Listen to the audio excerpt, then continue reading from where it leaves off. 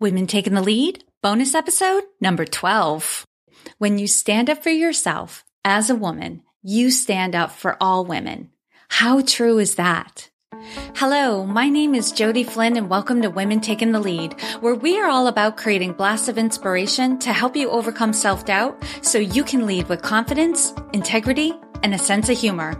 Head over to womentakingthelead.com to join the community and get the resources to support you on your leadership journey. Now, your future awaits, so let's get started. Hello, everyone, and thank you for joining me today. I have a topic that really came together for me over the past few weeks, and I wanted to share my thoughts with you. I don't think it will come as a surprise for anyone that in the past year, I've spent a lot of time contemplating our position as women in the workplace, in the home, and in society, more than I ever have in the past. Multiple conversations per week flow into more conversations and more pondering, and sometimes I admit I get a little overwhelmed, like I'm trying to crack a code that no one has been able to solve yet. And there are many reasons why, as women, we are faced with bias, and some are out of our control. However, what I've come to see as the biggest obstacle to our confidence and equal opportunities is ourselves. Collectively, it is our own self-imposed limits that are having the greatest impact on the slow progress we've had as women. And stay with me for a bit. I have a story from my own experience. In grammar school, my peers and I were assigned in work groups based on what our ability was believed to be in certain subjects, and the teacher taught each group according to this criteria. When I was in the third grade, I was in the middle reading group in school, and at some point during the year, my teacher met with my parents to propose moving me to the higher reading group because the workload in my level was too easy for me. The change was made, and the problems began. I wasn't finishing my work, and it wasn't at the same caliber it had been. My peaceful existence in the third grade suddenly changed. I was publicly ridiculed by my teacher and accused of being lazy. My teacher seemed to look for opportunities after that to criticize me. In the third grade, I began wetting myself at school. And luckily, in the fourth grade, I had a wonderful and compassionate teacher, and I worked hard to prove myself worthy of her kindness. I excelled in school right through the sixth grade and was always in the top groups.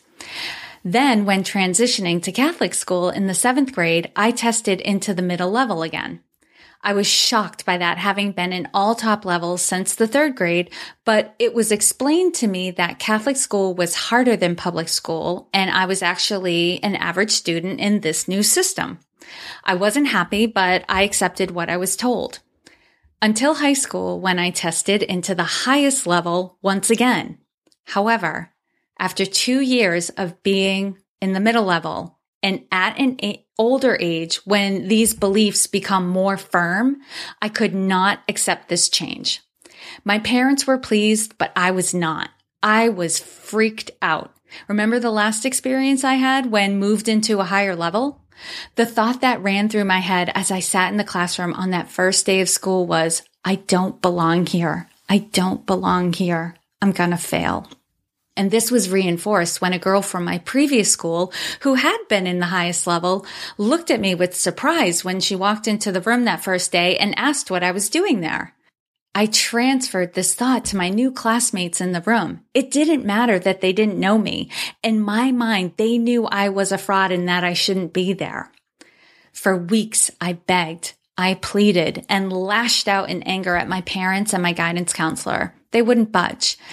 I had tested well and I belonged in the honors level classes. In their mind, that was that, case closed. Well, long story short, I intentionally flunked biology that first quarter, and my parents and guidance counselor, much to their chagrin, agreed to move me down 2 levels to the middle level once again. Do you know it took me the next 2.5 years to get back into the honors level classes?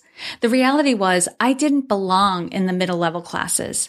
It was only after meeting an amazing teacher who helped me to begin changing the beliefs I had about my abilities, reinforced by other teachers around me, that I could begin to see I had been wrong about myself.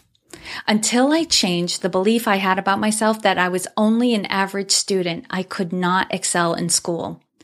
This isn't just the case with me. This happens to us all, and it happens all the time. we create an outward reality that reflects the internal beliefs we have. The two have to connect. This is the crux of the work I do with my clients. When they change their limiting beliefs about themselves and what's possible, they suddenly have this renewed energy and confidence to take action or to take new actions. With these new actions, things start to change and they start getting the things they've always wanted but couldn't seem to make a reality, be it better relationships, more money, or to finally write their book. Until we as women are willing to believe that we are worthy of more, that we deserve the right to speak up and advocate for ourselves, to be treated well, what we will get is what we've always gotten. And isn't it time you got something different? I saw a meme on Facebook recently that stated, when you stand up for yourself as a woman, you stand up for all women. How true is that? Well, I hope this was helpful for you. Give me your feedback by commenting on the post that accompanies this episode or by leaving me a rating and review in iTunes. I see and appreciate all the feedback I get there, and it also makes this podcast more visible for those who want to be in community and get support from others just like them. So thank you so much, and here's to your success. Thank you for joining me on Women Taking the Lead. Are you ready to take the lead in your own life but need some support? Head over to womentakingthelead.com/contact to introduce yourself. And to strengthen you on your leadership journey, I'd like to send you off with a quote from Marianne Williamson. Our deepest fear is not that we are inadequate. Our deepest fear is that we are powerful beyond measure. It is our light, not our darkness, that most frightens us. We ask ourselves, who am I to be brilliant, gorgeous, talented, fabulous? Actually, who are you not to be? You are a child of God. Your playing small does not serve the world.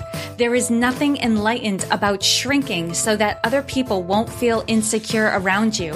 We are all meant to shine as children do. We were born to make manifest the glory of God that is within us. It's not just in some of us, it's in everyone. And as we let our own light shine, we unconsciously give other people permission to do the same. As we are liberated from our own fear, our presence automatically liberates others. Again, thank you for joining with me, and here's to your success.